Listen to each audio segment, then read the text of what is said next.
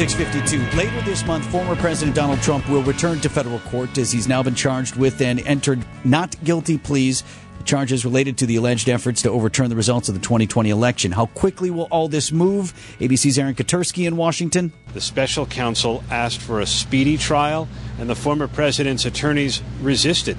They said that the special counsel had months, if not years, to investigate Donald Trump, and they want a lot of time to review the evidence. ABC News political director Rick Klein is live with us from Washington this morning on the Tri-County Contracting Hotline. Rick, let's start with this. Trump is the GOP frontrunner for president nonetheless in 2024. We've got the first debate here in Milwaukee coming up later this month. Do you think these charges and what's happened now make it more or less likely Trump would participate in that debate? You know, in some ways, I actually think it makes it less likely, in part because he believes it's helping him in the polls, in part because you know, we know that the January 6th issues are going to be front and center even more than they might have been otherwise. There was an interesting wrinkle in the terms of his release is that he's not allowed to discuss the aspects of January 6th with anyone as a potential witness. Well, guess who's a potential witness? Mike Pence. Mike Pence is likely to be on that debate stage. Whether or not it's specifically outlined by him to try to avoid that kind of a potential conflict, and it really is a major one. I don't think there's a particular incentive in light of what just happened here for former President Trump to show up, again, so long as he's leading as he is in the polls. Rick, what's your take on Pence and the other candidates and how they're reacting to what happened this week? Well, Pence to me is the most interesting because he has changed his tune to a pretty significant degree now to say that, yeah, he thinks that the former president did things that are so bad, so beyond the pale that he should never be president again. And he's held his fire in that particular way. Obviously, we know how he acted versus how the former president demanded that he act on January 6th and around January 6th. But now it's at a different level. And that different level, to me, is a really interesting one. And it raises interesting questions about what it means. It's just harder to dismiss everything that's being said by a rival candidate when that rival candidate is the former vice president, who was as loyal as anyone to Donald Trump, up to that demand that Pence maintains and that the indictment would play out was beyond the Constitution. So a lot of new details in this indictment that impact Pence directly. We're talking with ABC News political director Rick Klein. It's interesting, Rick. So how about the others in the GOP field? You got Governor Ron DeSantis of Florida.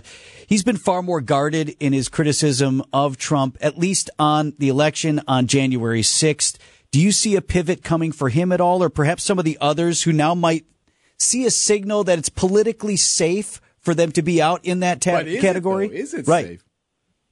Yeah, that's the question. I mean, so many of them have predicated their campaigns on the thought that, Trump's so popular, you want to inherit his voters. You don't want to offend those voters along the way.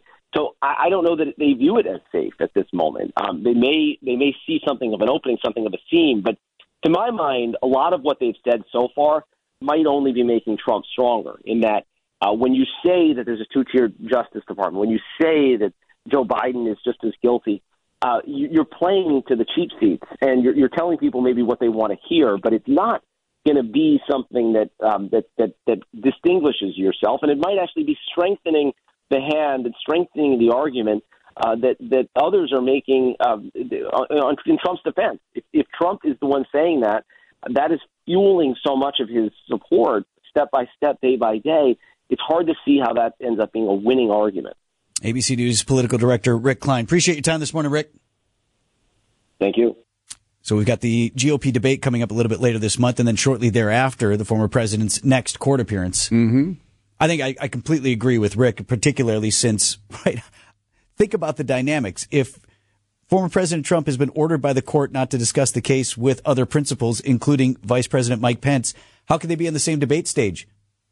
Right? And he gets asked about it. I'm like, am I allowed to talk about it with this guy here, or should he leave the room? Yeah, who has to leave first? Right? Who has to leave the room? Bizarre. Yeah. I think it's unlikely. There's been conversations about whether he might hold a dueling event, taking a live interview. It's been suggested perhaps Fox News or perhaps Tucker Carlson in his podcast now or whatever, what form he's on, would have a live interview with former President Trump on the same night of the GOP debate here in Milwaukee. Just steal all the attention. Try to suck all the attention away, and then everybody's watching that, and nobody's watching these other candidates up here on stage in Milwaukee. See what happens.